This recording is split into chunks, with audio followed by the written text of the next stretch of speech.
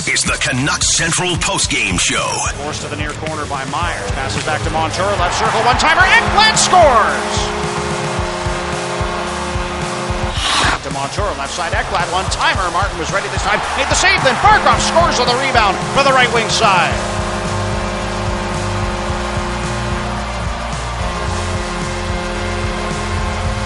Second power play goal of the game for the Panthers, and they take a 2-goal lead. It's 4-2. With the instant reaction from the players and coaches. Pettersson, left point to Hughes, back to Pettersson, one-timer, he scores! Elias Pettersson with a long-range drive from the line beats Sergei Bobrovsky, and the Canucks get a power play goal to make it a 1-goal game. On the official home of the Canucks, Sportsnet 650 and the Sportsnet Radio Network.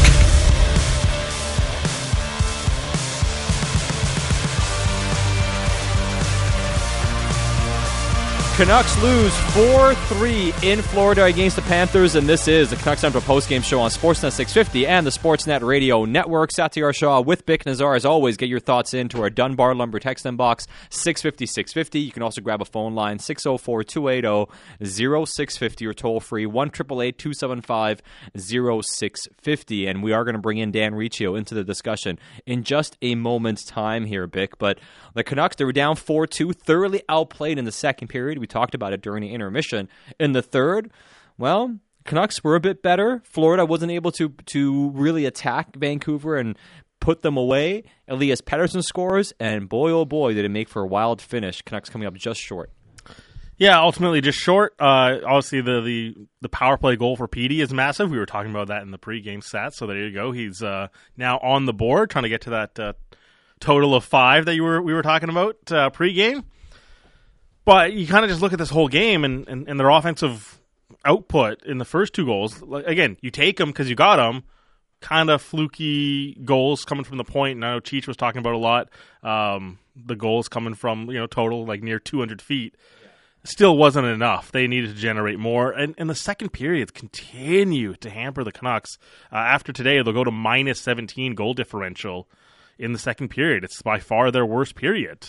And it's been a problem, continues to plague them. They're 5th worst in the league at that mark now, actually tied for 4th after tonight. Yeah, it's very problematic, right? And you're kind of joking around, but hey, at least you didn't give up 5 tonight, and that's kind of what you're looking at. It's like, hey, you give up 4 goals. Is that? I mean, 4 is better than 5, but 4 is. Gave yourself a chance. They did, just barely came up short. All right, but go figure. On the day where you prevent them from scoring 5, you don't score 4 yourself. Yeah. It's tough. It is tough. It's tough. But hey, we talk about generating offense, and the Canucks had some opportunities on the man advantage. We're only able to get that 1 power play goal. All right, let's bring in Dan Riccio into the discussion. Dan calling the game alongside Brendan Batchelor tonight. And Reach, I mean, we talk about this all the time on Canucks Central, whether it's the pregame show on the show itself or even on the postgame show. Canucks games do not look all that different. But what did you make of this one here tonight? Well, it didn't look all that much different, Sad. It's once again, one where you say the power play is the difference, and usually the other team's power play is the difference. Canucks give up 2 on the penalty kill, and they only score 1 on the power play, and that's the difference in the game. And I thought, one of the things that really stood out between the 2 units was just how aggressive the Panthers unit was in comparison. And I know you guys talked a little bit about this in the intermission, just how passive the Canucks penalty kill can be at times, and just allow that space and time to see the next pass, to see where the shot is going to come, to get that second chance opportunity to score a goal. And that's it's tough because how many games over the last, not just season, but even going back to last season, have been decided by special teams. Yeah, absolutely. And sometimes when we see these cold streaks from the Canucks power play, we try to nitpick, but one thing that I wonder about is the 4 lefties and how difficult it is to play with a little bit more urgency, because everything's just a bit labored. Like when that puck comes to Miller, he's got to kind of turn and get facing towards the net, and it just slows everything down. And it just one thing that always kind of creeps in my mind if they have enough quick options available to them. Well, and you see how the Panthers, like the Ekblad goal, it's strange because you don't normally see 2 defensemen on a top power play unit, but we saw Florida run out there with Montour and Ekblad, and Ekblad has the big bomb on the left half wall. It's his offside. The Canucks don't have, two one-timers on each end of the rink to really threaten. So as much as Miller can pick the corner sometimes when they give him that shot going downhill, there's other times we see it just miss the net and then wrap around and go all the way out of the zone for an easy zone exit for the opposition. So, having those two, the two players on the flank both be able to set up for the one-timer can do wonders. I think you're spot on with that, Bick.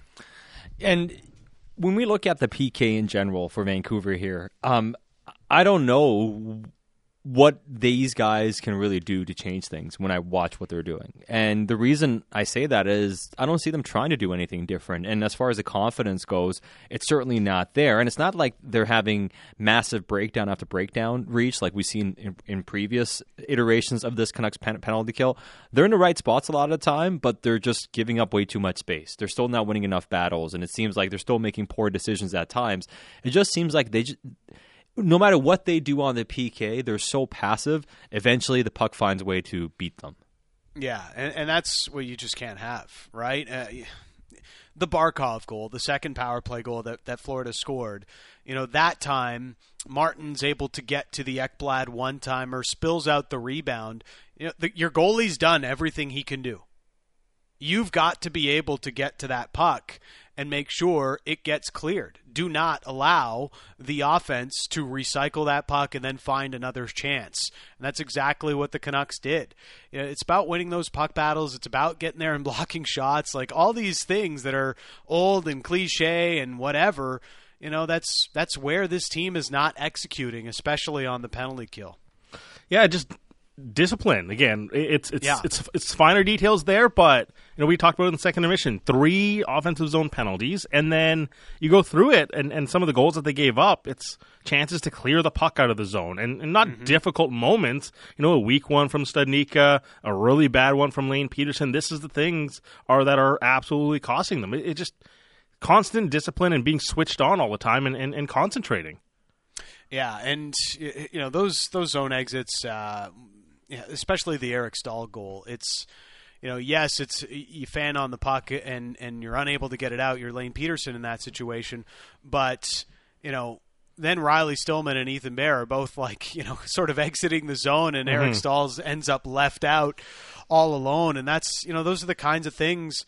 It's a mistake on the player that's trying to clear the puck and you're not expecting it, but maybe you're a little too hasty. You've got to make sure that the puck is cleared before you allow that Florida player all that time and space in front of your own net. So these are the things that have crushed this team. It's the habits, it's the awareness, switching off, the things we've harped on and talked about all season long. And, even these last couple of games where, they give up the lead and then they are chasing the game. Second periods are poor. They've been the worst or one of the worst second period teams in the league.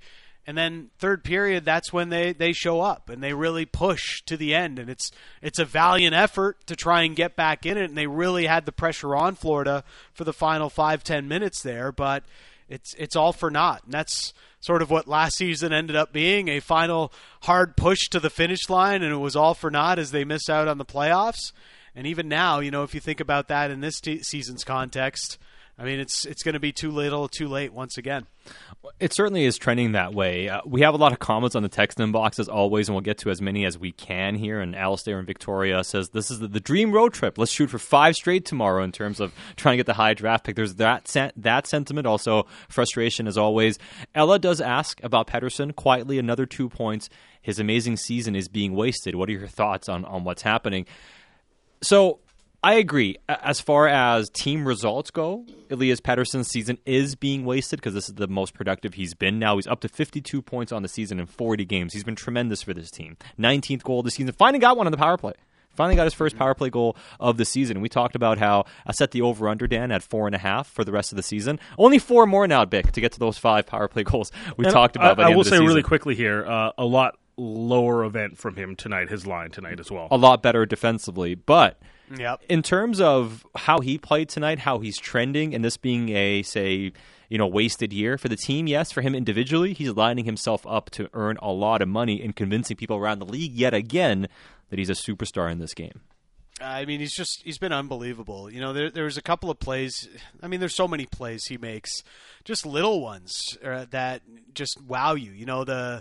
The juke and jive to get the zone entry on the power play where he left, I'm forgetting which Florida defender it was, but just left him in the dust. There was, the sweeping the puck while he's falling face first onto the ice and almost scoring a goal that way. He had the moment where there was a little spin around move as he just gets the zone entry into the offensive zone to create some opportunities on the power play. I mean, so many little things that he does, little moments of brilliance that just kind of leave you with your jaw hanging open, being like, wow, this guy is something special. And tonight, he goes up against Sasha Barkov for nearly 10 minutes at 5-on-5 and mostly got the better of him. So, that's the kind of night where you see Elias Pettersson as a true number one center in this league, and it's what should give you hope that there's something to build around here in Vancouver for the future. It's just continuously frustrating that we're now into sort of the middle of Elias Pettersson's career, and there's still a lot of question marks about how they're going to put a contender around him. A texting here from Dave in Kelowna, just asking about that goal that was called off. I don't have much of an issue with it. It felt like Horvat just accidentally knocked it off before that puck was in. What a save by Bobrovsky. How'd you see that play, was though? ridiculous on that play. How'd you see that play? I mean, it's kind of just bad luck, right? It really is bad luck. I'm not sure what Horvat's supposed to do. I think Forsling kind of pushes him into the post a little bit, but I even when Horvat kind of looks up at the ref and is like, well, what the heck are you calling that off for? He kind of just gives a quick nod and says, okay, yeah, I get you. So it's not too much that you can really blame. The Canucks put together really two solid shifts. It started with the Pettersson line there and then continued with that Horvat chance, but they just weren't able to score. And it was those moments where Bobrovsky came up huge with saves. I mean, all credit to Horvat, the way he dove out to try and make the most of that moment, but Bobrovsky makes a huge stop. I think there's, when it's incidental, I'm not sure the exact ruling on or the exact wording on the rule, but if it's not an offensive player that knocks the net off in that moment, it could be allowed. But because it's Horvat, I think that's why it ends up being a no-goal. Yeah, I mean, the net is off, and at that stage, I mean, it is what it is as far as a call on that. Now, I did want to get your thoughts on some of the decision-making by Bruce Boudreau, and the biggest discussion around Bruce Boudreau is what is going to happen with his future, and Elliot Friedman on Hockey Night in Canada mentioning that if and when the Canucks are making a coaching change, and it is a matter of if, not when, ultimately, with Boudreau not coming back to Vancouver, that Rick Tocchet is going to be that guy. So that's the big overarching conversation that I know a lot of people want to hear about, and we'll talk about that as the post-game show goes on, though. But as far as the decision-making, for Bruce Boudreau, having Lane Peterson out there. We saw Lazar out there late against the Tampa Bay Lightning. Now he almost scored, and Yannick mentioned to us on Friday, Dan, that, hey, he made the right call. The guy almost scored. He got the chance that he made the right call, just didn't go in. What do you make of these decisions late game by Bruce Boudreau? I just don't... I don't quite understand why Andrei Kuzmenko has been frozen out a little bit. He's been so dynamite for this team all season long, has been a dynamic offensive player. I'll be honest, I didn't love a lot of Kuzmenko's game tonight, and maybe you could even make that case the other night against Tampa Bay as well. It's just what frustrates me with Boudreau is I feel as though we've gotten to the point where there's not much method to the madness. If you can, you have to be able to go on more than just a hunch, right? And maybe sometimes that's all coaching is, and I want it to be more than that. But, if you're in, let's say the Yankees, okay, way back when, they go with some other guy than Mariano Rivera to close out a game. And it just so happens to work. It's like, oh, great call by the coach. Like, I don't know. Like, what was the process in that? I'd still want to go with Mariano Rivera in that situation. I want to know what the process is towards making these decisions, because it's clear, like, the most talented players aren't on the ice when you need a goal, and that's something I would question. I mean, he's kind of in just YOLO mode right now, too, right? I mean, we'll get to the bigger discussions here. You know what? It's a big problem, guys. Like, let's be honest about it. I mean, it's not a good look on anybody the way this is playing out. Well, I'll let you get a take in on this here, Reach, before we let you go for the evening. So, if indeed Tocchet is going to be the guy, and as the reporting seems to indicate that they've decided he's going to be the guy, and one thing we talked about was, I don't think Tocchet has any interest in coming in as an interim coach. Maybe the earlier discussions the Canucks had with Tocchet were maybe around the interim side of things, and they want to take their time and figure out who the coach is. Based on the reporting now, it seems like the Canucks have figured out that Rick Tocchet is going to be their coach, and if that is the case, and it's just a matter of time, whether you're waiting for him to get out of his deal with TNT or whatever it is the best course of action here to let Boudreau go and have an interim until you sort that situation out with Tocchet, if that's indeed what's going on? It seems awfully unfair to Bruce. Now, look, being a head coach in the National Hockey League, a lot of times these situations can be unfair. Bruce Boudreau himself would know that. I believe it was when he took over in Anaheim. It was something weird where he was just kind of like waiting in the hotel next door while Randy Carlyle was coaching to the end of a game to get the axe, and it was not that long after Bruce got let go by the Washington Capitals. I mean, look, there's 32 of these jobs. When a team has made their decision, it often does end up a little bit ugly and a little bit unfair, but the way this situation is playing out, even for the team, if you know or if you keep hearing that this guy is not going to be the long-term guy, how does that affect you as a player? I think all of these things apply. And the bottom line is, now that this story has gotten out, you need some clarity in the near future on what exactly is going to be the case. The Canucks play in less than 24 hours, so I don't know if we'll find out before then, but it's a tough look for everybody involved. Yeah, it certainly is, and we'll see how the story evolves, and we'll be back discussing it tomorrow, each Sunday, when the Canucks conclude their 5-game road trip in Carolina against the Hurricanes. 2 p.m. puck drop, pregame at 1, and we'll chat then, buddy. Sounds good. See you, boys. That's Dan Riccio calling the game alongside Brendan Batchelor tonight. Canucks losing in Florida 4-3 against the Panthers. Keep your thoughts coming into our Dunbar Lumber text inbox, 650-650. And you can grab a phone line as well, 604-280-0650. We mentioned what Elliot Friedman had to say about Rick Tocchet. We'll play back that audio. Also, we'll play back what Elliot Friedman had to say the latest on Luke Schenn and Bo Horvat, not to mention the injury situation involving Tanner Pearson. So we're going to play back all that coming up in the next segment. Before we get out of here, we've been taking some text messages. Let's get to the phone boards real quick for one phone call. Let's go to Sam in Richmond waiting to get on. Sam, thanks for calling in. What's your take tonight? Hey, Sat, how are you? Good, buddy.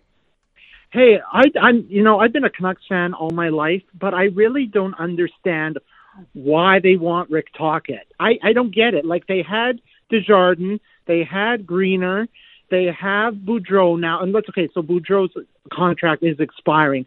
But I just don't understand where this is coming from. I thought Aquilini was all about, okay, I don't want to pay for another coach, and for paying for other coaches and stuff. I just, honestly, I'm bewildered that they're hiring another coach. This is a management issue. This is not a coaching issue. I Googled Rick Tocchet's coaching record. He had maybe 2 barely successful seasons in Arizona. So why do we want this man to be a coach? Like, he's right now on TNT, which he looks way more comfortable than actually being a coach, to be honest, and that's what his coaching record says. So maybe can someone explain to me why we're hiring another coach? Because I feel like we've been down this road a million times since Desjardins. So thanks, Pat. Have a good night. Hey, Sam, thanks for the phone call. Good passion there, man. Okay, so the one thing I will say is, so far, nobody's been hired. And what I've heard all along is you want to get through this season. That's been the team's goal. But what keeps happening with this team? They keep losing and they keep playing poorly. And I understand, unsigned text, hey guys, do we really need a coaching bump? This team isn't making the playoffs. Go get the high draft pick. I totally understand and I totally agree with the sentiment overall. But like we've been saying, when the team plays really poorly, usually what happens is something's going to have to give somewhere. The preference had been all along to get to the offseason and then bring somebody in for next year. Maybe that's shifting. And I think the biggest reason to answer Sam's question why the owner is willing to maybe do this is because if you're hiring your next long-term guy, you're hiring him for however many years and the rest of the season. And if you're looking at the rest of the season, the cost won't be that much considering you're in the second half. So we're at a stage now because so much of the season is gone that the money's not that big of a factor when you're finding your longer-term guy. So I think that's part of it in terms of maybe you're willing to do something now. The overall sentiment, though, I'm there with do you really need to make a coaching change in season? Is that important here?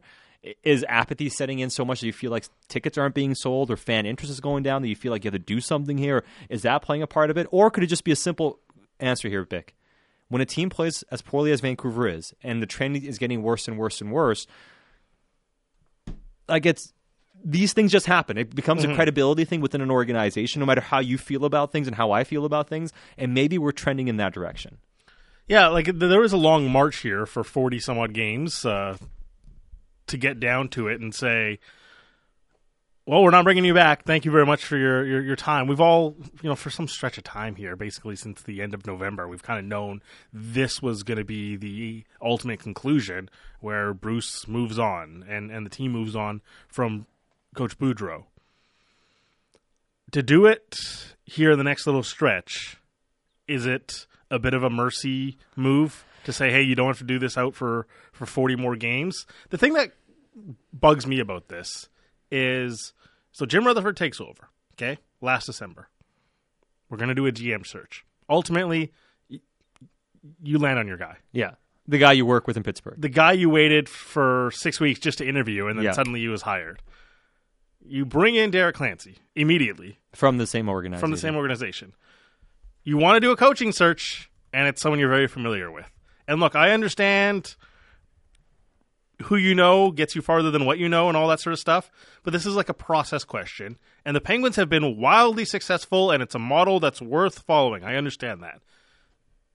But this is the thing that kind of perks your ears up and saying, like, what kind of search was there? Well, I think... Hey, you can say that there was a search and we landed on the people that we knew all along. It's very convenient that it's your guy. Yes, but here's the thing. Like, what we see in the NHL, and we see this all the time, is people hire their people. Sure. And I don't think that's been really too far here. Now, we can talk about, say, some of the hires like Cammy Granato and obviously Emily Castonguay, who are part of the front office that there aren't those clear same connections with to the same degree for you to look at and say, hey, this is kind of what's happening here. So there is some of that as well, to be fair about some of the hires that have been made. But you're right.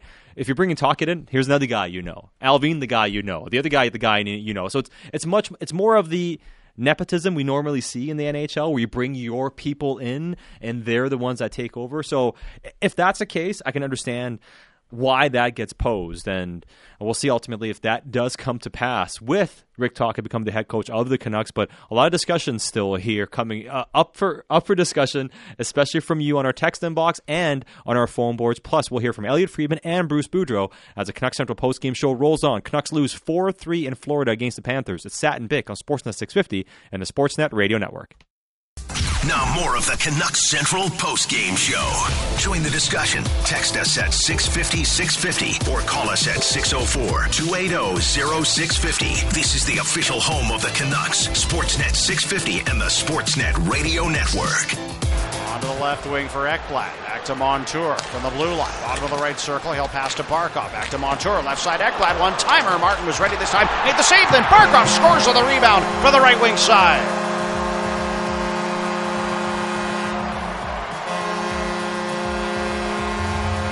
Second power play goal of the game for the Panthers, and they take a 2-goal lead. It's 4-2. Canucks go on to lose 4-3 in Florida against the Panthers, and this is the Canucks Central postgame show on Sportsnet 650 and the Sportsnet Radio Network. Satyar Shah with Bick and Azar. Keep your thoughts coming into our Dunbar Lumber text inbox, 650-650. We are going to go back to the phone boards coming up in a few minutes' time. We are going to hear from head coach Bruce Boudreau, plus the latest reporting on not only Bruce Boudreau's future and Rick Tocchet perhaps being the replacement, but what about Luke Shen, and also the latest on Tanner Pearson. We'll get to that coming up in a few minutes. A lot of text coming in as well, 650-650. Bruce to TNT is one question asked. He'd be great on TNT. This one says, Marcus and Gibson's, they're not selling tickets. They're constantly advertising tickets available on the Canucks app. So, yes, they need to make some moves. That's Mike and Gibson texting in. So you're getting a bit of everything in the text inbox here tonight, Bick. Yeah, and also some questions on what's going on with Jack Rathbone. So you and I are obviously paying attention to this Canucks game. Obviously not watching the Barracuda and Abbey Canucks game, but just to update people and just picking up a clip off Twitter from Cody Severson, who does some great work over at Canucks Army, posting this clip. So it looks like Seelovs misplays a puck behind the net, and Rathbone's trying to go after it, and he collides with one of the Sharks players, or sorry, the Barracuda player. Yeah. And he kind of lands awkwardly, and his right leg buckles under his body, and a stretcher had to come out, and they take Jack Rathbone off. He did give a thumbs up to the crowd. It's so unfortunate. This guy's had so many issues staying healthy. Obviously, remember last year as well, going into the boards. So that's just the update for some people who are texting in what's going on with Jack Rathbone. Obviously, we're kind of catching up on it as well, but the entire medical team was out there, and he, again, just kind of gave a thumbs up as he was going off the ice. Tough scene there for Jack Rathbone, as you mentioned, had another scary situation like this last year, but was able to recover pretty quickly, and he was all right. So hopefully it's the same situation here. And for those wondering, if you want to see the clip, I'm sure you can find it online and on Twitter, but it wasn't anything really dirty on the play. No, Rathbone kind of gets low, trying to go in for the play, both guys going into the boards. When you see the play, Rathbone gets really low, sticks his head out, and it's really not intentional. It's just a really unfortunate kind of freak play that you see, and we just hope that Jack Rathbone's going to be all right. And we'll keep you updated if anything else comes up here before the postgame show gets to an end. Now, the coaching discussion is a big one here, consistently here on the text inbox, also on the phone lines. You heard the phone call before from Sam in Richmond. Ben in Richmond says, an interim coach is the right thing to do because it treats Bruce with the respect he deserves, and he should be the standard of credible organization. Being frank with your employee by not leaving him in the wind while everyone knows you're trying to replace him. That's Ben in Richmond. Now, as far as how the team is responding to the coach, we'll get to the clips and we'll talk about this in itself. What did you make of how the Canucks played and performed this game in terms of their effort and engagement against your opponent? So were they, in your estimation, playing for the coach? Yeah, it certainly doesn't look like a team that's quit on their coach. They don't seem inspired, but they don't look like they've quit. Like, we've seen what it looks like when they're checked out on the coach. And we saw it at the end of the Travis Green tenure. A lot of laboring and just kind of tentativeness and not really trying to go the extra mile. And you can laugh and say, they don't really go the extra mile right now. Yeah. But, I think we know what it looks like when a team quits on a coach. Yeah. And I just don't get the sense like... Well, they're trying to come back against Tampa. They've had every reason. Came back against Florida. Almost did. They've had every reason not to go for it at the end of these games, right? And they've obviously done so. I know there's recent quotes Kyle Burrow's talking about, hey, we're still trying for Bruce. It's not that sort of scenario. But as you mentioned, like at some point the losses just stack up and the writing just kind of goes on the wall. This is 7 losses in the last 8 games. Tough spot to put your coach in. Look, it's all well and good to say, hey, the effort was there. They need more of it. Yes. But it's kind of just like a generic baseline effort rather than really going all out for the coach. And right now, for a team that's mired in these losses, are these games desperate enough? And for me, they're not. It's enough of a push, I suppose, right? Like it may be enough for you to be credible in the game, but not be a credible winner in games. And they lost 4 in a row here. And as we mentioned, the process is even worse. Man, a lot of text coming in. This one says, yep, another joke of a game. You guys say a valiant effort. I'm not a fan of valiant efforts. I need wins and emotion and aggressive 100%. play, none of which we see as a team. If management is happy with this, so be it. But if not, talk to us, fans. Let us know what the plan is. If there is one, we deserve way better than this. That's Rick texting in. Really quickly here, too. Looks like there was a scoring change. Poor Elias Pettersson just does not have a power play goal yet. Somebody else got that goal? Yeah. Who does it go off of? Number 30 for Bo Horvat. No way. So Bo gets the goal? Yeah. Oh, wow. Backdoor win for Dan Riccio on the anytime goal bet. There you go. Yeah, Massive. There you go. Nice. Huge. We'll take that at least. Yeah. 2 points for Petey, but doesn't get a goal on the power play. So we retract our earlier statement. Yeah. Pettersson has not had a goal on the power play. Maybe you're right. Maybe he doesn't have the luck this year. That shifts so quickly. That's so bad luck for Pettersson. Yeah, he had not a single power play goal on the season. He has 52 points and 18 Unreal. goals now, because this one obviously didn't count, but it tells you about what's happening there. Now, this text says Bruce surely knows this is probably his last games behind an NHL bench. I don't feel bad for him, as I'm positive he knows the situation and happy to see it out. And by the way, that's also goal 200 for Bo as well. Thanks to Batch for texting that in. There we go. 200th goal for Bo Horvat in his career. Big year, big game, milestone game for him. We'll see ultimately where his career goes, and we'll play you the latest on Bo Horvat's future from Elliot Friedman. But before we get there, we are going to play back the clip from Elliot talking about Rick Tocchet and Bruce Boudreau. Here is Elliot Friedman from Hockey Night in Canada during the second intermission, when he's talking about what the future holds behind the bench in Vancouver. We've been talking last few days about Rick Tocchet and the possibility of him there. When and if the whole coaching change comes, I do believe it's going to be Rick Tocchet. So that's Elliot Friedman saying, when and if a coaching change comes, it will be Rick Tocchet. And I understand the questions. JR had mentioned the players would be moved before the coach gets moved. Why are they giving the players a pass is a question that just kind of came in. Not enough meaningful player accountability. And I think that's a fair point. Again, this doesn't mean a change is imminent. I think still we're talking about a few weeks here in terms of a new person coming in, or perhaps the hope had been to wait until the end of the season.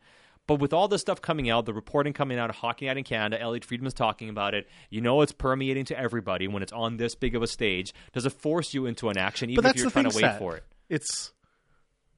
Why are you so motivated to do this right now? Because all this is going to come out. I agree. I mean, I agree with you. Like I that don't to get me, like that to me also goes to bad process. Then okay, the team is naturally. Going for a 5th overall pick right now. For sure. Top 5 pick. Like, where are they in the standings after tonight's game, Big? Still 7th worst? Still 7th worst, tied with Montreal, who also picked up a loss tonight, 2-1 to the Islanders, a regulation loss. So they're still tied with Montreal, but Canucks have an extra game in hand. So they're right there. Why get in the way of this? You have Connor Bedard potentially available in this year's draft.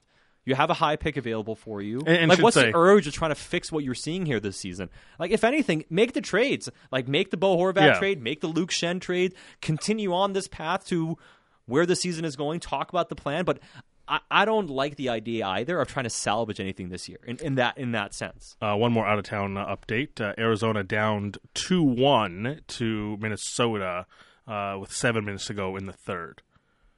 And the other one we were mentioning, Nashville.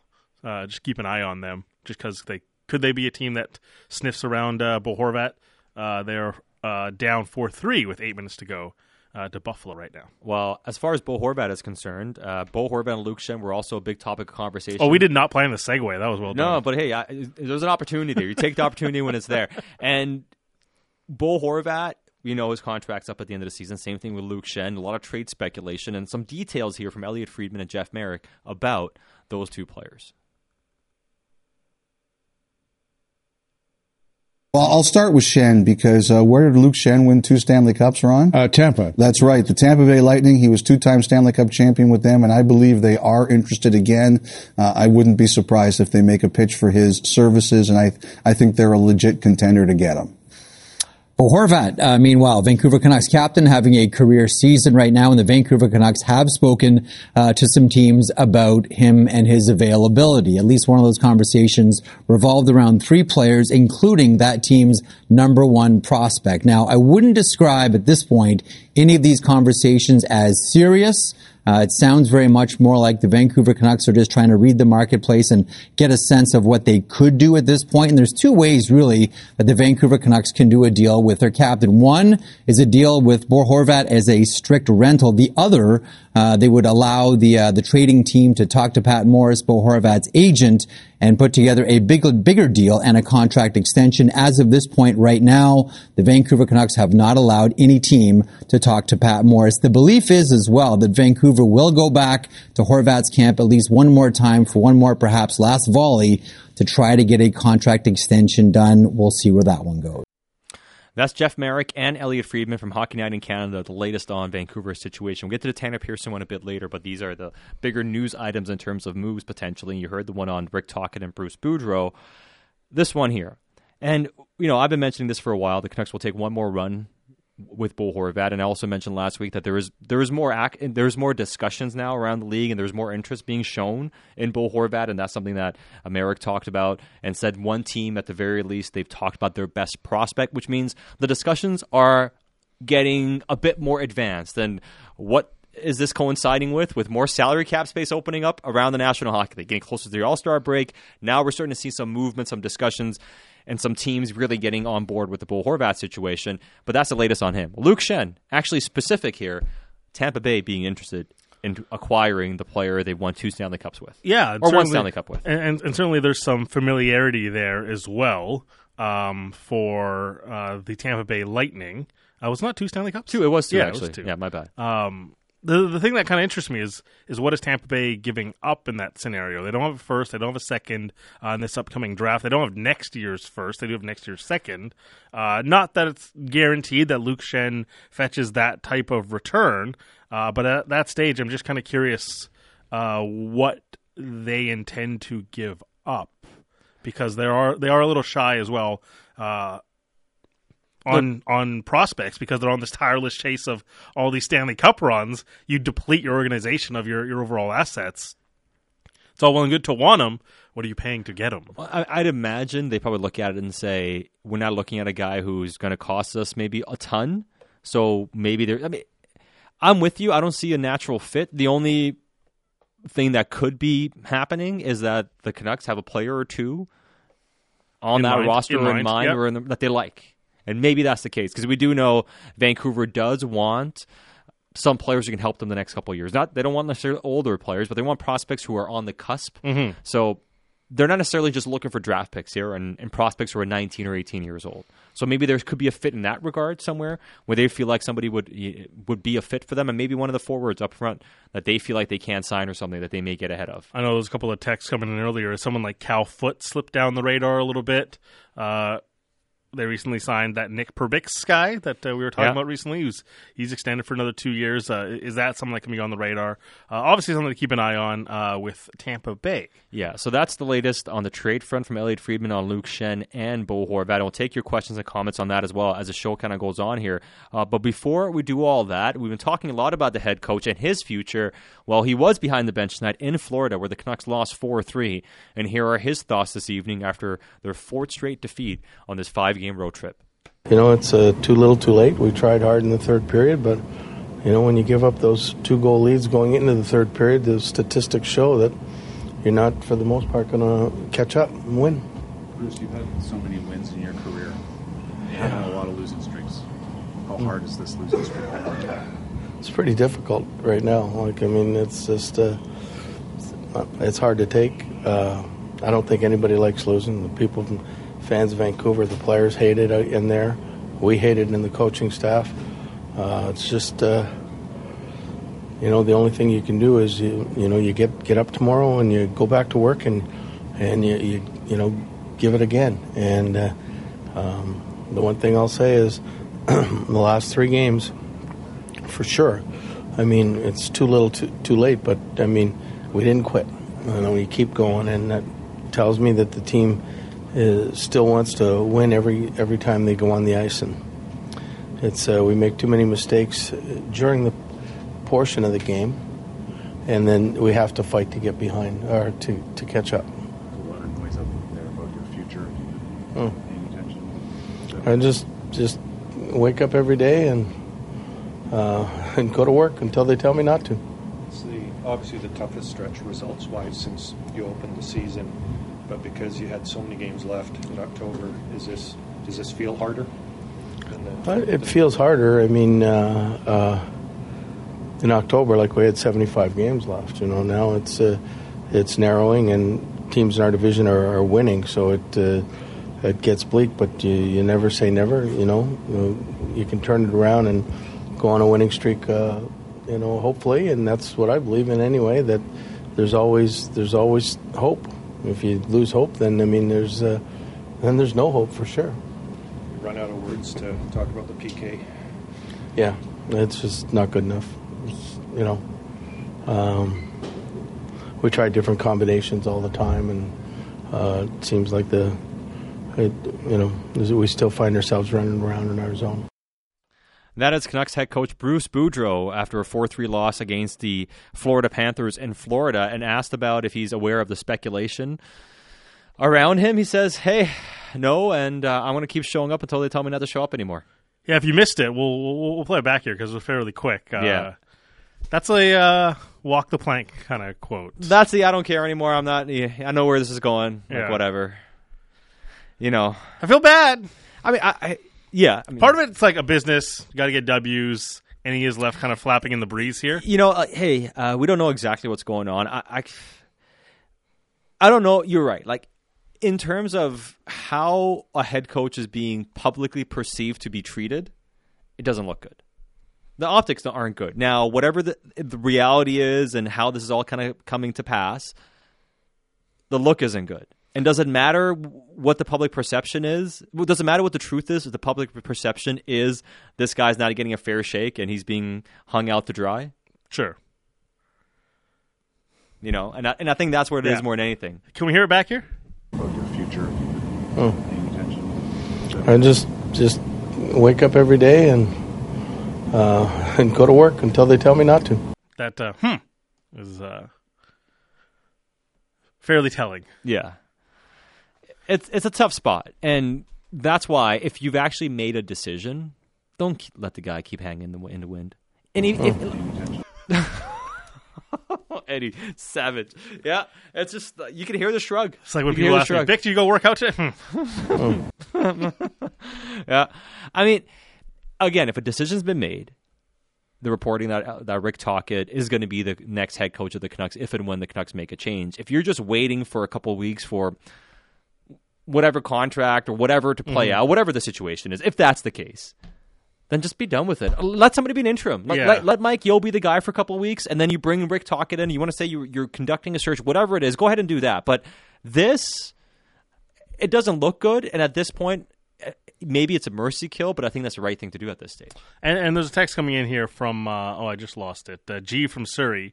Are the Canucks leaking this Tocchet news now to change the narrative on the Pearson story? Here's the thing. You know what led Hockey Night in Canada on 32 Thoughts? The Pearson story. You know what we spent a great time on in the postgame show? The Tanner Pearson story. You know what we're waiting to talk about with Ian McIntyre coming up? Because Ian McIntyre did a fantastic job at Sportsnet.ca. Great reporting. The reason we haven't got into it is because we're going to talk about it with IMAC later on today. We're going to be talking about the Tanner Pearson story.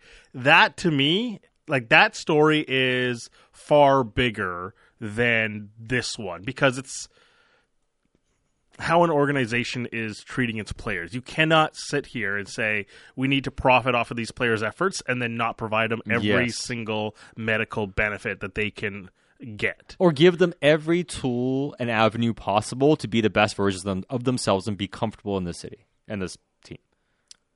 It's a fundamental thing that every single professional sports franchise has to do. You ask these guys to compete. You ask them to put their bodies through carnage. And yes, they get paid millions of dollars, but they get paid millions of dollars by the employers that have to provide the best medical coverage. Yes. And when you're not doing it or something slips through the cracks, and sometimes things just go wrong, right? And we talked about it on the last game, infections, whatever. Things happen sometimes. Things happen, and they're very unfortunate, and unfortunately players have to go through it. But this is a huge deal, and the NHLPA now kind of getting involved, and we'll hear this from Elliot again and talk to IMAC coming up here shortly. this is something the team absolutely needs to get right. They absolutely do. And we'll dig into that more. We'll play what Elliot Friedman had to say coming up after the break as well. And we'll hit a lot of your questions and comments as well. This one says, I couldn't watch the whole game. How did OEL fare after being scratched last game? We'll dig into that and more as the Canucks Central postgame show continues. Canucks 4-3 losers in Florida against the Panthers. And this is the Canucks Central postgame show on Sportsnet 650 and the Sportsnet Radio Network.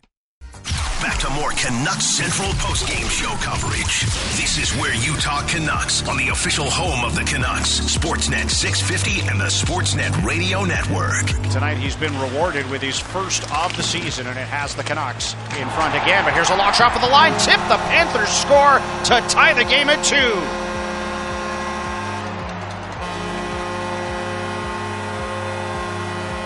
Eric Stahl got uncontested to the front of the goal and deflected the long shot past Spencer Martin. And the game is tied again. I just wake up every day and go to work until they tell me not to.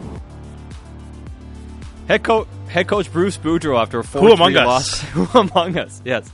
Until they tell me not to show up anymore. Oh boy. Yeah, that's another one here for the Canucks where they lose a tough one. They made a push towards the third. Like Rick said, I don't want to hear about valiant efforts anymore. They're just coming up short.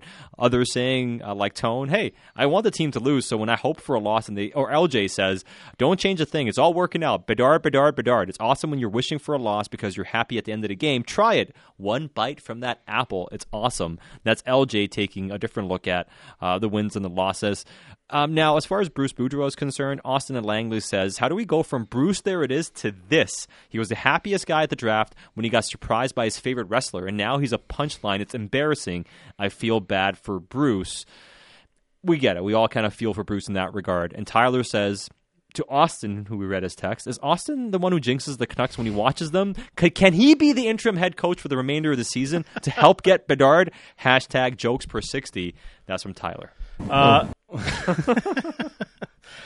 This one, I thought Jim Rutherford mentioned there would be roster changes before the group gets a new coach. It's just ridiculous giving the players a pass over and over and over. And I wonder if some decisions have already been made on that, and just timing wise now, that's what it's waiting for. So look, we've crossed a certain threshold where like that. Certain things are done. Yes. We're waiting for the countdown basically till March 3rd. And this one, can you guys explain Horvat as a rental? Thank you. Well, we see every trade deadline, teams trading, and it's part of the clip that Jeff Merrick was talking about. There's two styles of trades that the Canucks are trying to craft. One where they trade him as a rental, and that's the price would be a bit lower because that team's only going to use him for the rest of the regular season and the playoffs. Whereas if you can speak to the agent and speak to the Horvat camp about a long-term extension and get that secured, traditionally that would mean more pieces coming Vancouver's way, but that's in the hands of the Vancouver Canucks to declare if they will allow the acquiring team to speak to him. And so far, no indication has been made the Canucks will allow Horvat to talk to any other teams, and they're still more than likely going to take one more run at a contract before they get to that. So still waiting to see what happens. How much of that is performative, do you think? That's what I wonder, but we said the same thing about JT. Sure. And then the contract he ended up signing. I keep wondering, the Canucks didn't offer him the JT contract. Does he say no to $7 million per year over 8 years?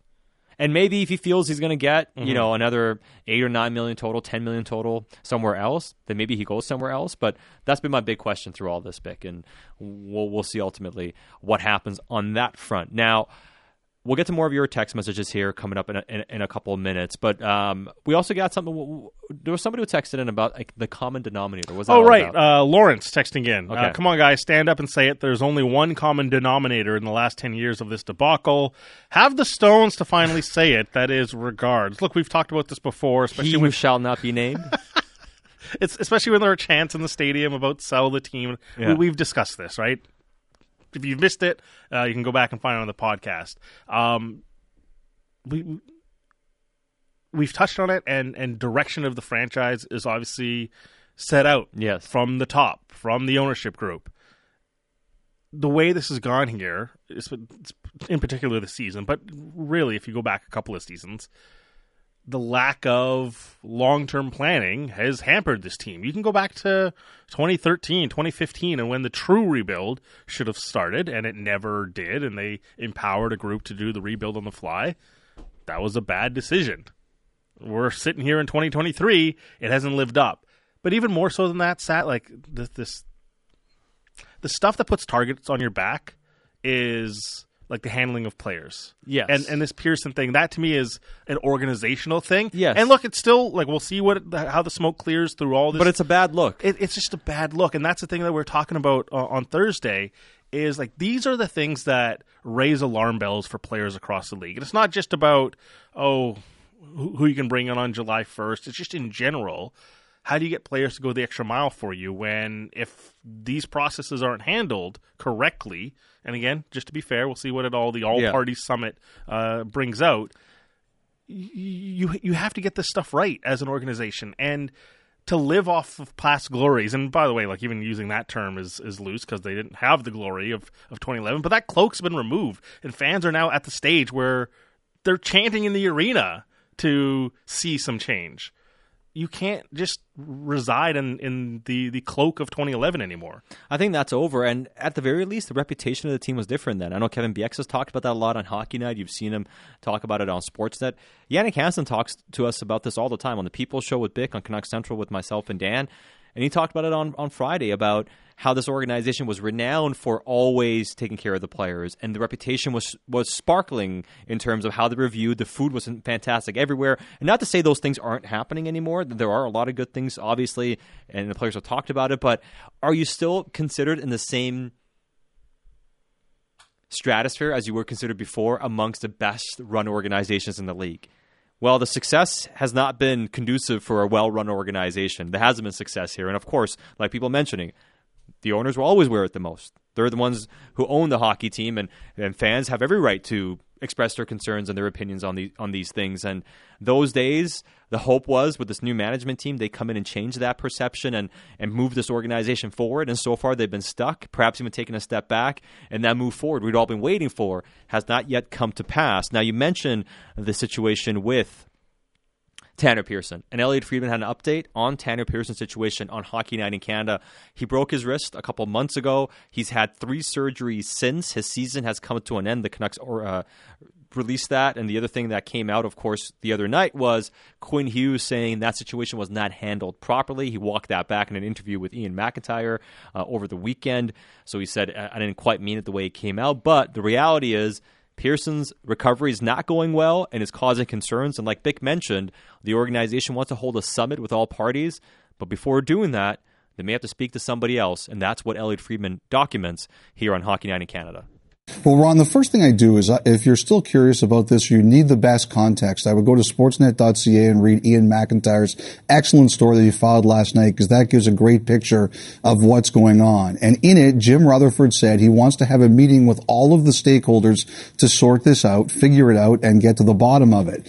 I don't think that's going to happen before the NHL Players Association meets with Pearson's camp first. And I believe that's going to happen early next week. It's now involved. It wants to get all the information, and it wants to see where this is going to go and what it needs to do as part of it. Also, I believe early next week, Pearson is going to have another surgery, and while no date is set, I think he's going to have another one after that. So obviously the biggest concern is for Pearson. I hope this all works itself out, but there is real concern about the future of his career and what this is all going to mean. But I think the next big step is the Players Association getting involved and figuring out what it needs to do. That is Elliot Friedman on Tanner Pearson and his situation. And you just feel for the guy. He's going to have one more procedure and perhaps even one more after that. That just kind of tells you what he's dealing with here. Like, whatever he's dealing with still needs potentially multiple surgeries just to get him right. And the whole thought of playing hockey seems to be really not even the first or second consideration at this stage.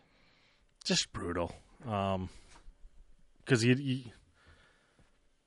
the thing that's really concerning too is, look, when you have this type of injury, you kind of just say, okay, 4 to 6 weeks, and that's the timeline we were operating under.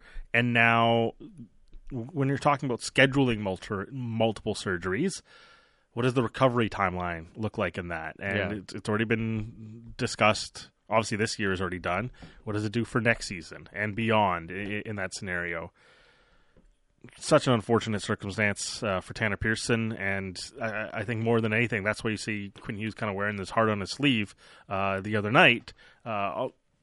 We discussed those remarks on Thursday night, but it's just also, as he mentioned, sticking up for a teammate and a friend who clearly means a great deal to that locker room. No, certainly does. And you just kind of, the question always was, what made Hughes come out and say that? Because typically, and Yannick mentioned this to us on Friday, former player, hey, what are your thoughts when a player comes out and says that? And it wasn't unprompted because he was asked about Tanner Pearson, but the question was very innocuous. It's like, hey, teammate, friend, he's done for the season. What are your thoughts? And that was what Quinn said, right? So I think that's what caught a lot of people's attention, even former players. And when that comes out, whether it's true or not, it creates a perception and a feeling that Yannick mentioned too. And that's what you have to deal with. The genie's out of the bottle, whether you intended it or not, or whether it's right or not. And that's the kind of issue with these sort of things.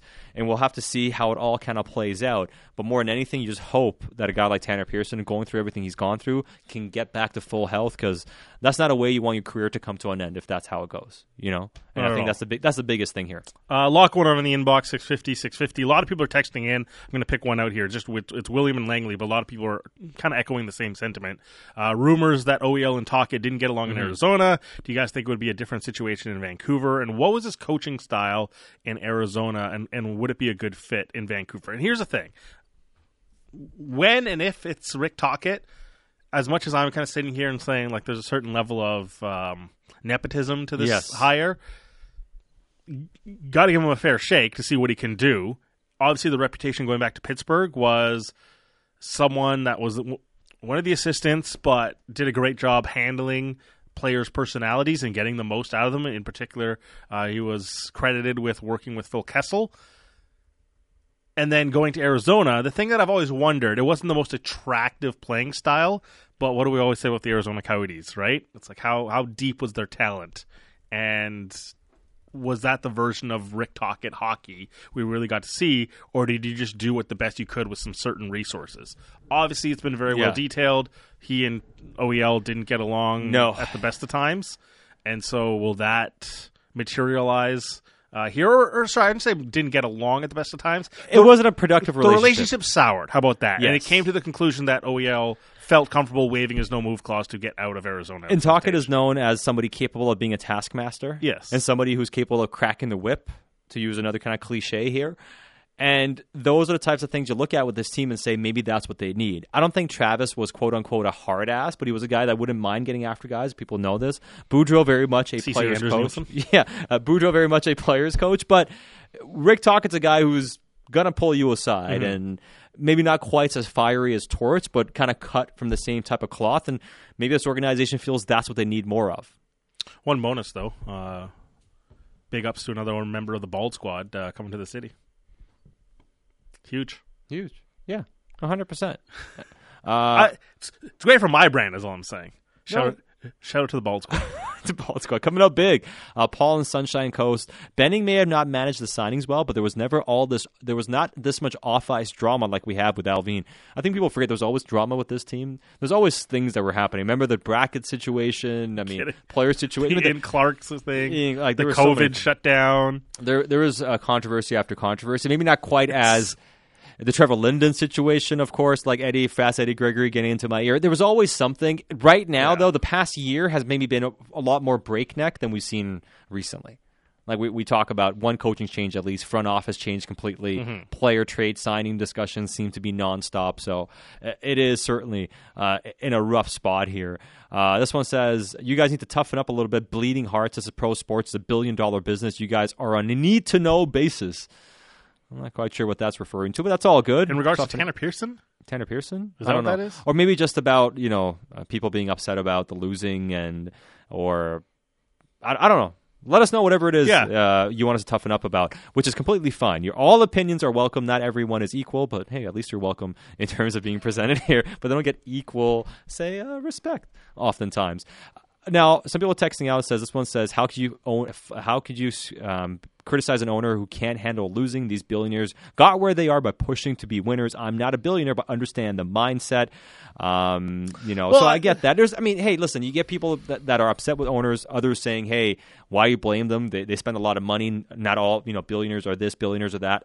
I get it, but that's just a sentiment. That's what our text inbox gets when the team struggles. People tune in and said, how come nobody talks about ownership? It comes up all the time. People call in and bring it up halfway through their discussions. It gets talked about all the time. Yeah. There's certain things worth defending, and then there's certain things that just aren't. In particular, this Tanner Pearson thing really bugs me. Yes. Just really bugs me because it's something that should be an easy layup, right? Your medical processes should be exquisite. And the point I was making earlier, that's you one thing. You profit off the players' efforts and then not give them medical, elite medical care. The one thing you never cut corners with, you never mess with, is the health stuff. Yeah, because that's the stuff that matters the most to the players in terms of And again, what happened here, we don't exactly know, and what went wrong was just one of those unlucky things Random that happened. Things, yes. And maybe that is the case, but it's opened up a Pandora's box of discussions around this team and what that's going to be going on. What kind of text was that? Aquilino was born into wealth, yada, yada. So again, you get a bit of everything. I'm just telling you get everything on this text the other thing inbox. I was going to say on just North American sports ownership, right? Yes. They are vanity plays, okay? Yes, I just want to they be are. very clear, but there's a certain element of, hey, I get to own a sports team, and I get to brag about it to friends. I'm not saying that's what's happening here. I'm just saying as a general rule of principle, that's a safe assumption to make. There's only 134 of these teams in North America. That's some quick maths from the 4 major sports. It's kind of cool to brag that you have one of 134 properties. It's why people buy yachts. It's why people... I have no idea what it's like to be a billionaire, but it is a major vanity thing. There are some organizations and some owners, and I'll say they are the exception to the rule. Someone like Mark Cuban, who it's all like, hey, I want to win a championship and I'll do whatever I can. But for the most part, this is for-profit sports entertainment. Yeah. For a lot of people, it's make a buck, and it's kind of a vanity play. I don't disagree with you, man. You guys are on a need-to-know basis. Who was that texting in? Gordon Gecko? Coming up, Shorthouse sending his thoughts in. All right. Appreciate the thoughts Reed on the text good. inbox. I like it. All right. Let's go to the phone boards, try to get a call in here. Let's go to White Rock, where Steven is on the line. Steven, thanks for calling in. What do you have for us tonight? Hey, how's it going? Good, man. So I just kind of, to provide the perspective of, a lot of people who listen to the show have played sports their whole lives. And I have a lot of respect for Bo Horvat as a hockey player and as a human. And, the guy does a lot of great things for our city. But as someone, again, who sits on the bench and who has been on a team and, even works for a company who's part of a team, when your leader is supposed to be the guy who leads your team, and it's not even just been this year, but it's been seasons where this guy, and it's gotten under my skin for a while, where he just watches his team get just beat up all over the ice. And he doesn't do anything about it. And people wonder why Miller got the money that he did. And say what you want about him and the drama and all that kind of stuff, but the guy cares. And when he sees something happens more often, or something happened to a guy on his team on the ice, more often than not, he does something about it. And whether you're on the ice or whether you're on the bench and you see one of your guys, and it doesn't matter if they're a first-line player or a fourth-line player, they're your brother at the end of the day. And you see them get back-checked into the boards, and I'm going to refer to Connor Garland getting punched in the face the other night. I hate to say it, but that was honestly, man, that was like PTSD 2011 all over again, because all we've seen for 10 years is these guys get beat up on the ice. And you can be having a great game, you can be on a great streak, but you can get demoralized so easily. And it doesn't matter how much skill you have, it's the chemistry that the team builds. And when you're watching this stuff, it just kills it. And the last little point I will make is, we're supposed to have been in a bit of a rebuilding phase, or, at least a bit of a retooling phase the last couple of years. And like you guys have mentioned, we've let guys go, and it might sound cheesy, say what you want, but, we've let guys go like Jonah Gadjevich and Zach McEwen, who arguably bring a physical component to the game. Zach McEwen has 9 points in, this year, And is he a stud? No, but he serves a purpose and he plays a role. And, again, when we're at this phase right now, we need guys to play a role. McKayb's all right. Garland's this, Garland's that. I will say Jim Benning absolutely butchered this team, and it kills me. But we need to strip this thing down and put guys in role players. I would have loved if Zach McEwen was here for a long time. I think he served a great purpose. And, I think I'll just summarize with that. We need a leader. Bo Horvat is a good hockey player. He is not a leader. Look what happened when Jack Eichel left Buffalo. Sometimes you're just not in the right place. I got you. Hey, thanks, Steven, thanks for the phone call. Good run there. I have to cut you off because we're running up against the clock, but good run and some good thoughts, and we get the gist of what you're talking about in terms of need more toughness and more fight from this team, but really took aim at the captain, Bo Horvat, for his lack of response overall, but more so when Sergachev punched Garland the other night. I want to get into that on the other side because on Thursday, we defended the moment.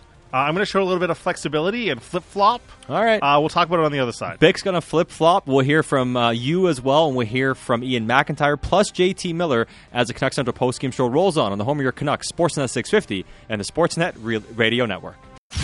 Now more of the Canucks Central postgame show, bringing you the most Canucks coverage in BC, only on the official home of the Canucks, Sportsnet 650 and the Sportsnet Radio Network.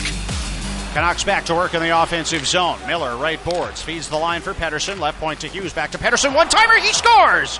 Elias Pettersson with a long-range drive from the line beats Sergei Bobrovsky, and the Canucks get a power play goal to make it a one-goal game. It's 4-3.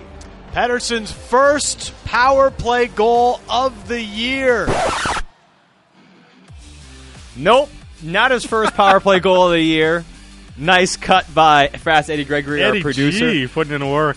We had a scoring change after the game. Post-game scoring change. The goal has now been credited to Bo Horvat, his 30th goal of the season. You know what's weird, too? I went back and watched it. Horvat's celebrating as if he tipped it. So he knew. Yeah. He knew. Surprised it took so long to get that recredited. Well, it's the NHL. They're probably busy investigating Tanner Pearson. The scorekeepers in Florida be like, we got to be aware of this. What is going on here? Okay, we are going to take a couple more calls. Ian McIntyre is going to join us. And we are going to hear from JT Miller, and we'll run through a lot of stuff going on here. Marcus and Gibson says, good-looking game tonight. One step closer to a top 5 pick. You get that sentiment. A lot of talk about Bo Horvat. This caller in White Rock, can he name some examples of where Miller has jumped in for a teammate? Really try and tell us Miller cares more than Horvat. We're all watching the same team, right? I think he means from the emotion JT shows and the fire where it's not static, where we've seen that from Horvat. And we talked about it the other game, too. It's like you can't really have it both ways, where it's like, the team doesn't show enough emotion, and some players show too much emotion. It's a fine line, but for Steve in particular, he likes that someone is showing a certain level of emotion. So on Thursday night, you and I sat here and said, and also I want to be very clear, I still don't think this is a big deal, but I've changed my opinion on it. So you're flip-flopping to criticize Bo. But here's the thing. We sat here, and we said, hey, he didn't penalize the team. That's fine. You're trying to tie the game, so don't put yourself in a leveraged spot where the officials can make a call against you and you wind up in the box. Intellectually, I can sit here and say that was a fine thing to do. That's not the defense Bo used, though, in postgame and speaking to Ian McIntyre. Yeah. And you read Ian's gamer, he's talking about it, and Ian says, standing 3 feet away from that punch, Horvat looked in disbelief that no penalty was being called. And here's Bo's quote, says, I feel bad now not doing anything in Garley's defense, but I thought for sure it was going to be a penalty. I mean, he probably one of the harder punches I've ever seen after a whistle, the ref standing right there and no call. He's on the other side of the net, and you're not expecting some guy to reach over the net and sucker you in the face. Okay? So intellectually, that's Bo saying, I know I should do something, but I'm expecting the refs to make a call. Right. That's saying, I know I should jump in there, but I'm expecting someone else to do the job for me and handle this. If you know you should do it, then do it. But yeah, I understand. But if your whole thing is like, I didn't want to take a penalty, then say you don't want to take a penalty. Don't say, I know I should do this, and I feel bad, but the rest should do it. And what problem do we say constantly about this team this year?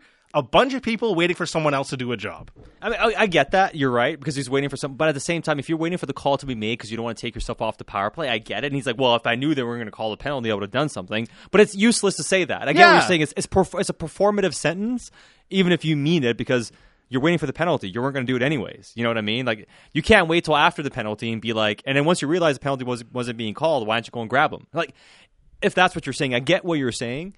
I understand what you're saying. I just have a hard time being mad at that sequence, just in general. It ultimately, like, the conclusion of the play, it's still, hey, he didn't take a penalty. They had the chance to score it, and Lane Peterson is obviously the one that gets the best chance. But then you can't say, oh, I feel bad for Garland. I should have done something. Yeah. What?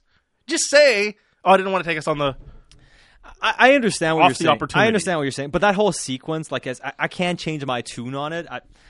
Again, like, I'm changing my tune because the quotes come out from him.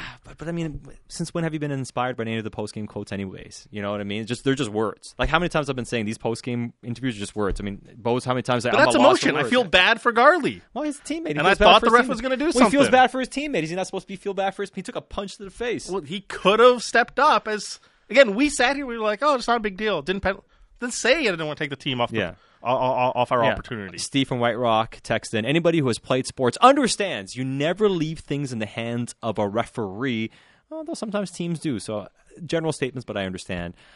This one says, yes, let's hire the guy who ran an illegal gambling ring to replace Boudreaux. That's from Mike. Listen, the Canucks are betting on Rick Tocchet, perhaps. That might be happening. Now, you really just want to get that. I was waiting for it. I had to. They've really parlayed a lot of Penguins hires. Yeah. Slapshot Operation Slapshot? All right. Okay, well, we have some fun with that. So obviously, the rumors are with Rick Tocchet perhaps being the next Canucks head coach if and whenever a change does happen. All right. We're going to play some clips back from JT Miller. And we'll get to more of your text messages, but we have people waiting patiently on the phone boards to get on. So let's go to Terrace, where our friend Aiden is on the line. Aiden, thanks for hanging on. Oh, no, you know what? We have Gary. Gary, thanks for hanging on to your line, man. Now, what do you have for us tonight? First of all, can you hear me? Yes, we got you. Okay, I'm going to talk about what we've been talking about in the last 5 minutes about that punch. I'm not a Boston Bruin fan necessarily, but I know that they have Frederick. He doesn't score a lot of goals, but he does have what he does. We don't have him. Then you got Washington. Nobody likes Tom Wilson, but he does what he does, and he's also on the number one line. He's been injured all year, but that's what they've got. Now, Stamkos, who we just played, he's dropped his gloves quite frequently, and a guy by the name of Landeskog, who happens to be the captain of Colorado, I've seen him drop his gloves, and he doesn't think, he doesn't talk about it, he simply does it. Bo Horvat doesn't do that, and you know what? Just between you and I and the rest of your listeners, that's not good enough. The Vancouver Canucks need something, and it isn't JT Miller. It isn't Bo Horvat. We need possibly a different coach, maybe a different owner, but we need something, because after watching what I saw in Tampa Bay when the guy got punched, the guy that punched him was 6'1" and 200 pounds. Bo Horvat, 6 feet tall and 210. All he had to do was do something about it, but did he? No. That's what our problem is. It isn't scoring. We have an attitude problem, and we've had it since 2011 when Daniel Sedin, or one of the Sedins, got punched by little pipsqueak Marchand, and his brother was on the ice. Did he do anything about it? No. It's been 10 years. Thanks, guys. Hey, thanks for the phone call. That's Gary calling in, taking aim at Bo Horvat. Now, people have been defending Bo Horvat in the text inbox, saying, Bo Horvat still after Steve. In I disagree with the caller. I thought you all wanted Bedard, Bo Horvat. This is a great call, fellas. They've been beat up for 10 years and people disagreeing with it. But I will say this, usually back a couple of years ago, or even, over a year ago, somebody called in and ripped Bo Horvat. You had like the phone boards lighting up, people calling in to defend Bo Horvat. The discussions obviously are a bit different now, and Bo's in the middle of a career season. Got his 30th goal of the year. Another tip-in. Yeah, another tip-in goal. Crushing it. Yeah. I'm just going to read this jokes per 60 here from Vikingstad. Talking as a player would have been an all-time favorite Canuck for what he brought. He's won cups on the ice and from the bench. Yes, we need to draft big. Or yes, we need a big draft and player changes, obviously. But I'll roll the dice on Tocchet. Sorry, I couldn't help getting in on it. Yeah, it's too easy to pass up. Coming up, Shorthouse. Do you know how hard it is to run an illegal gambling ring? If he can do that, he can coach the Canucks. Damned if you do, damned if you don't. Fans would have freaked out if Horvat took an unnecessary penalty. Yeah, look, that's part of it. I'm just for the people that are that are texting in. You're reading way too much in a quote. It's like, well, that's to me that's an honest interpretation of a teammate getting punched. Yeah, no, I agree. I don't disagree with that. Renfroe, Marco need to trade Horvat now before he gets injured. We can't risk it, and so. Elliot and Merrick talked about the Bo Horvat trade front and that there's not really anything picking up. Well, there have been more discussions, but the Canucks still going to talk contract. That whole idea of resting Bo Horvat or trading him now, I still think we're a couple of weeks away from that really still being if an not option. A month. But we are getting closer because, like Merrick mentioned, the Canucks did talk to a team and they spoke about a few players on that team, including their top prospect. So now, just to frame this could be a team that doesn't have a deep pipeline, and it just so happens it's their number one prospect, right? Like, number one prospect is a very nebulous term. Yes. It could be a team that's flush with assets, and it's like, oh my goodness, if you can get the number one prospect, amazing. Or it could be like Jonathan Lekkerimäki. Yeah. No, and I'm just saying he's a good prospect, but if that's your best prospect, I mean, it's, like, that's Vancouver's best prospect. Different conversation all of a sudden. So, not to dispute any of Jeff's reporting or anything like that. It's just take into context what number one prospect means. Yeah, number one prospect on a team doesn't mean blue chip prospect. A team like, say, Tampa Bay, their number one prospect is different, vastly different than, say, a team like LA, where they're a bit more flush with prospects, and they've had some trouble turning those prospects into pros. But nevertheless, totally different context here. And maybe, pending on the team we're talking about, maybe there's more of a return. But, we've mentioned the handful of teams here, Stat, that are looking for centers. Obviously, Colorado's name constantly gets mentioned. Would their number one prospect be exciting to you? Would someone like Carolina, their number one prospect, be exciting to you? And on and on and on. You can go down through the list. There's a handful of teams that you would say, I'd love their number one prospect, but some others, maybe not. Yeah, for sure. I mean, like this text unsigned says, it's obviously Shane Wright, guys, with Seattle being linked. Nashville's been linked. Again, like the number of teams have been linked recently. It's hard to say which one they're talking about specifically, but yeah, Seattle's a name that's been thrown out there as well. It's just speculating on the actual name of the team and the players, but that was reporting today. We've talked, too, of how certain teams have crossed a certain financial threshold. Winnipeg now crosses that. Nashville has recently crossed that, where they can take a 50% retained Bo Horvat as of today and still fit it under their cap. Throw in the Islanders, throw in the Minnesota Wild. So suddenly the list of teams that have accrued enough cap space continues to widen. It certainly does. Now, we'll talk more about those things with Ian McIntyre, who's going to join us in a few minutes. But as we mentioned, JT Miller spoke with the media post-game, and here he is after a 4-3 loss in Florida against the Panthers. I'm just kind of sick of it. It's not one particular thing right now. I thought we played, 5-on-5 pretty darn well to win the game tonight. Penalty kill just seems to be giving us some issues right now, and it's tonight it probably cost us a little bit. Like I said, I thought we played pretty darn well 5-on-5. Talk about the penalty kill. If you had the answer, I guess you would fix it by now. I don't really know. Yeah, I don't know what to say. I mean, I'm a part of it. I demand better for myself. I know everybody takes a lot of pride in it, but it seems like no matter what we do right now, it's in the back of our net, and that's a really bad feeling. So we need to find a way to man up and do the job tomorrow. I'm glad we don't have much time to think about it. Playing one of the best teams, probably one of the hardest back-to-backs of the year. So we need to be ready, or it's going to be ugly. So you guys have talked a lot about how much you care about Bruce, how much you respect for Bruce. How does it feel for you not being able to deliver for Bruce like this? Well, we all have a job to do. It's it's not just Bruce. It's, we all have a job, and we want to win for each other, because when you play for each other and win more games as a group and entirely, it becomes contagious, as we saw last year for the most part of the second half. So it just sucks right now. I wasn't a lack of effort today, that's for sure. Just tired of coming up a little short. That's JT Miller. Talks about being sick of what's going on with the team, the PK, but he's a big part of it.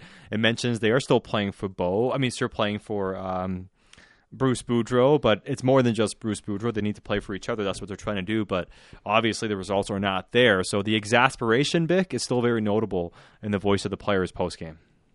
Certainly.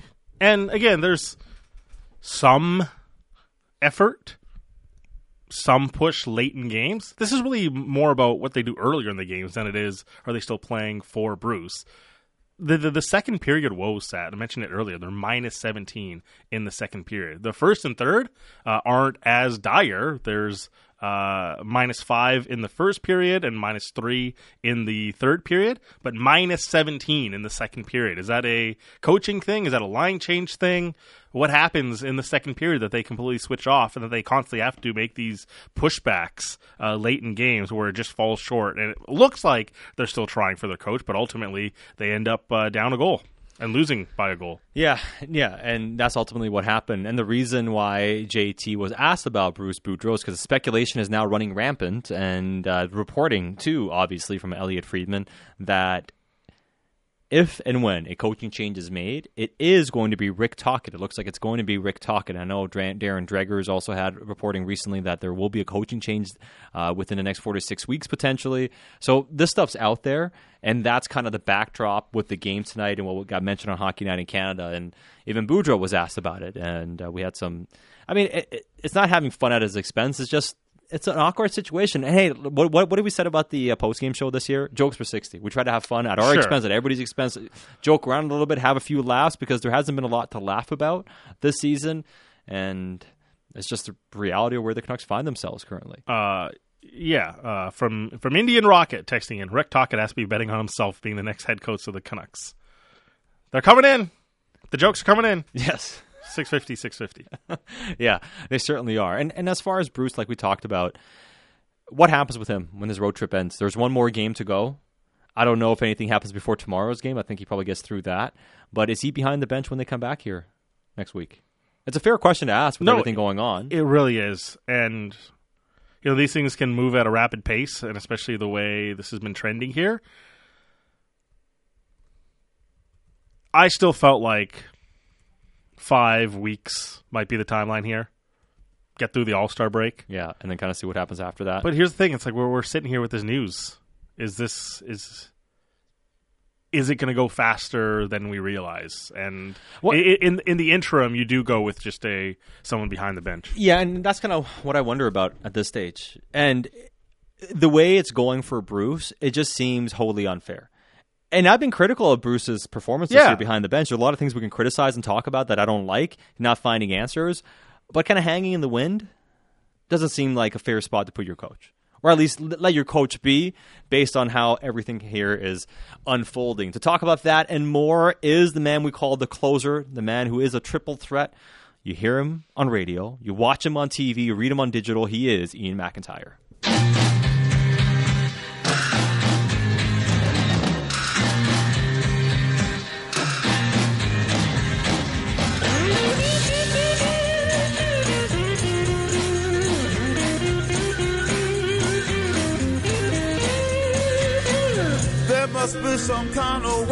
We should say, too, the man who's been putting in some work at Sportsnet.ca with the fantastic Tanner Pearson story. Yeah.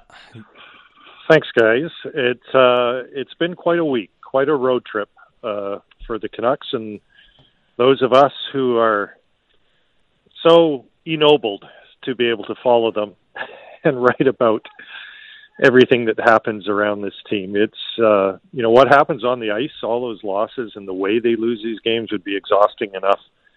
But then you have all the drama. I can report that Bruce Boudreau was still the coach when the team got on the bus to leave tonight. Well, and that's a bit of gallows humor.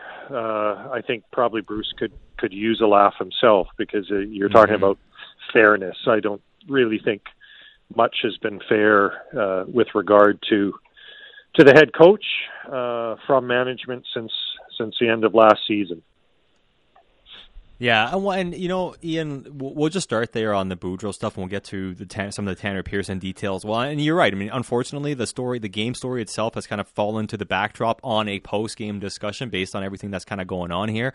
Elliot Friedman made the strongest reporting so far, essentially saying Rick Tocchet is going to be the Canucks' next head coach more than likely if and when the Canucks make a change. We all agree it's only a matter of time before Boudreau is done as head coach of the Vancouver Canucks. And if that's kind of hanging over the team, are we getting to the point where the right thing needs to be done here and get on with it? I would say yes, but the right thing could have been done in October, or the right thing, which would have been a different thing back in May or June, could have been done then, and it wasn't done then. I just think there's so many points where it seemed like this was untenable, that it couldn't continue, and yet here we are, just starting the second half of the season tonight, and Boudreau is still here, kind of a dead man walking. I don't know that it really has much effect on players now. I think they're probably accustomed to the dysfunction because it's been such a common denominator. But it would be nice if they could just make their decision and be done with it. But anyways, if you ask Bruce, I bet he would love to just keep on coaching, because he's won everywhere that he's been, and in the regular season, and I think he genuinely feels like if he had enough time, they would win this season as well. But it's getting awfully late. I know you gets late early. Isn't that the saying? Was that a Yogi Berra, or who came up with that one? It gets late early for the Canucks. I'll look who. Yeah, actually, it was Yogi Berra. You had the great quote from Kyle Burrows, just like they're still playing from Bruce, and we were just kind of talking about it. It still looks like the late efforts are there, Ian, but it's what's happening much earlier that is burying these guys, that they have to show that it seems like they're still trying for Bruce, because they're constantly coming from behind right now. Yeah, I mean, you watch the Canucks on this road trip, and JT Miller said it tonight. It's not a lack of effort. And I know probably some people will scream at that quote coming from JT Miller, because there has been a lack of effort on some back checks. But the team as a whole, the difference now from at the start of the year when they were really bad is they had so little urgency to their game. They kind of lost meekly, and you can see in these games there's some urgency to the Canucks. The Winnipeg game wasn't great, but there's some urgency to the way they've been playing, and they've been in these games against much better opponents. Tonight was the most winnable game by far of the trip, because Florida is, rivals Vancouver for underachievement, in a different context this season. And now the Canucks, by the way, they have the hardest game of the road trip, which is tomorrow in Carolina. But the players aren't giving up. They just make too many mistakes, and maybe that's what we should be talking about with regard to Bruce, is that they just make too many mistakes. The problems they have now are the same problems that have sunk them all season. The penalty killing, the defensive coverage, their inability to escape difficult points in games without letting one goal be followed by another. And we saw it again in the second period tonight. Mm-hmm. I mean, they can't get out of their own way. They do try hard, and they do have far more talent than what their position indicates, and they can score goals. But I remember Luke Shen saying, and he said it kind of as a warning, as a shot across the bow on the very first road trip after the team, had blown, I think, its second, maybe the third 2-goal lead. It was either in Philadelphia in Game 2 or Washington in Game 3. he said clearly scoring is not the problem. So we better get better at defending. And we're in game 42 and it's the same thing. Scoring is not the problem, and they haven't got better at defending.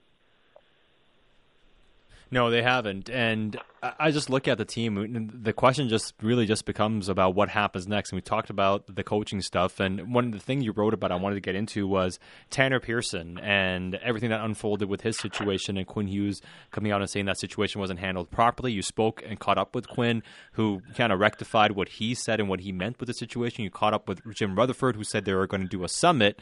Now, what Elliot Friedman reported today was before any internal summit happens in Vancouver, they are going to have to talk to the NHL and NHLPA about this. What do you make of this ongoing situation with Tanner Pearson's injury, with him being out for the rest of the season?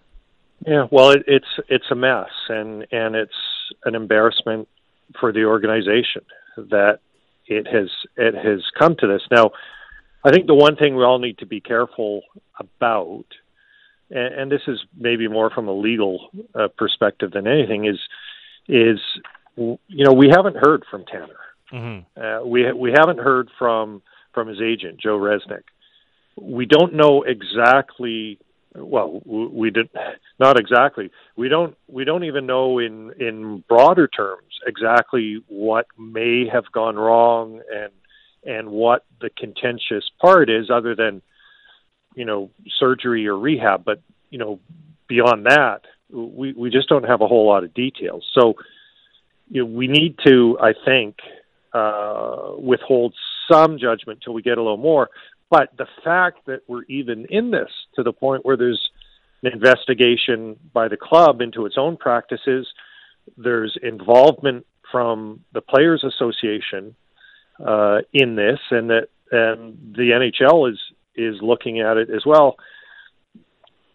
It's all an indictment of how the club handled it, and even if it turns out that they handled it well, or not well, but even if it turns out that there's no sort of malpractice or maybe there's a lot of bad luck involved. I don't know, but it's hard to see how this in any way is anything other than just an indictment of the way the organization has operated, and that it needs to do a lot better. Like it just has to be better. It has to be better on the ice. Has to be better off the ice. I did want to follow up on something that you wrote, and just for clarification purposes, because it feels like there's an idea that Jim Rutherford was unaware of the extent of the injury. The quote you kind of put out there, is that about unaware of the questions from the players about the recovery process? Yeah, there's I've seen that as well, and I think people are misinterpreting that. And it's not that he was unaware of the extent of the injury. Of course, he knows that the player has had a couple of setbacks. Of course, he knows that Tanner Pearson was still out when he should, according to the original timeline, have been in. I think what he was unaware of, in fact, I know what he was unaware of when he said it to me was, and so maybe it's my fault for not writing it more clearly or explaining it, but he was unaware that there was any question about course of treatment. It's not he was unaware that Tanner Pearson had another surgery. They wrote the press release, right? Mm-hmm. So it's not that he was unaware of his condition. He was unaware that there was any question or debate about the course of treatment that led to that point. And he said that there had been no complaints from players, and I presume not from the agent either. And so Rutherford was the first he thought or heard that there could be an issue of course of treatment and how the Canucks got to this point, not just that the player was hurt, was when Quinn Hughes said that it wasn't handled properly. And good for Quinn for speaking up. And he did, talk to me yesterday at practice a little bit, Quinn did. And I wouldn't say that really took anything back. I think he wanted to just say he's not blaming anyone for what has happened, but he's very upset that a teammate has had to go through this. And, I think probably a lot of the players want to know what happened and how we got to this point, because that's one of the most sacred trusts that there is in a sports organization, that the players feel like the club has their best interests at heart and will act in that way. And I don't want to even suggest that the Canucks were not concerned or didn't have the best interests of Tanner Pearson at heart, but clearly something happened along the way, because it's a 4 to 6 week injury has turned into a lost season. And from everything we're hearing, there's doubt about next season as well. There's doubt about Tanner Pearson's career. And when you get to that point from where they started with the injury on November 9th, absolutely, there's some explaining to do. There certainly is, and it's one of those things where we're not going to get any answers anytime soon, it seems like, but there are tons of stories to keep digging into with the Vancouver Canucks, and it seems to be another eventful road trip that ends tomorrow in Carolina against the Hurricanes. So we'll chat with you after that game tomorrow, Ian, to see what the latest is in all this, and we'll see who's still a Vancouver Canuck by the time they get home here next week. We will. Always something, guys. It certainly Thanks for having me on. Great stuff as always, Ian. Make sure to read his latest on sportsnet.ca. Great stuff this past week. And we've had a lot of fun on this show. We'll be back at it again tomorrow. Tomorrow, Canucks are in Carolina against the Hurricanes. 2 p.m. puck drop. Pre-game show gets going at 1, and Bick and myself will be here for intermissions and also the post-game show. So a lot more to dig into on Sunday for your Vancouver Canucks. And we'll see what the latest is when it comes to the off-the-ice situations as well. Maybe something else is going to happen in the next 12 hours? Are you betting against it? I know one guy who it is. I see. All right. That brings us an end to the post-game show. It's Satyar Shah with Bick Nazar. We'll be back at it again tomorrow. Thanks for everybody listening and being part of the show. Can't wait to talk to you again tomorrow. Appreciate it. This has been the post-game show on Sportsnet 650 and the Sportsnet Radio Network.